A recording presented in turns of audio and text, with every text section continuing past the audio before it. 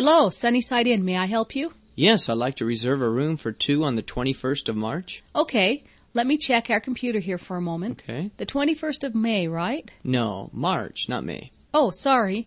Let me see here.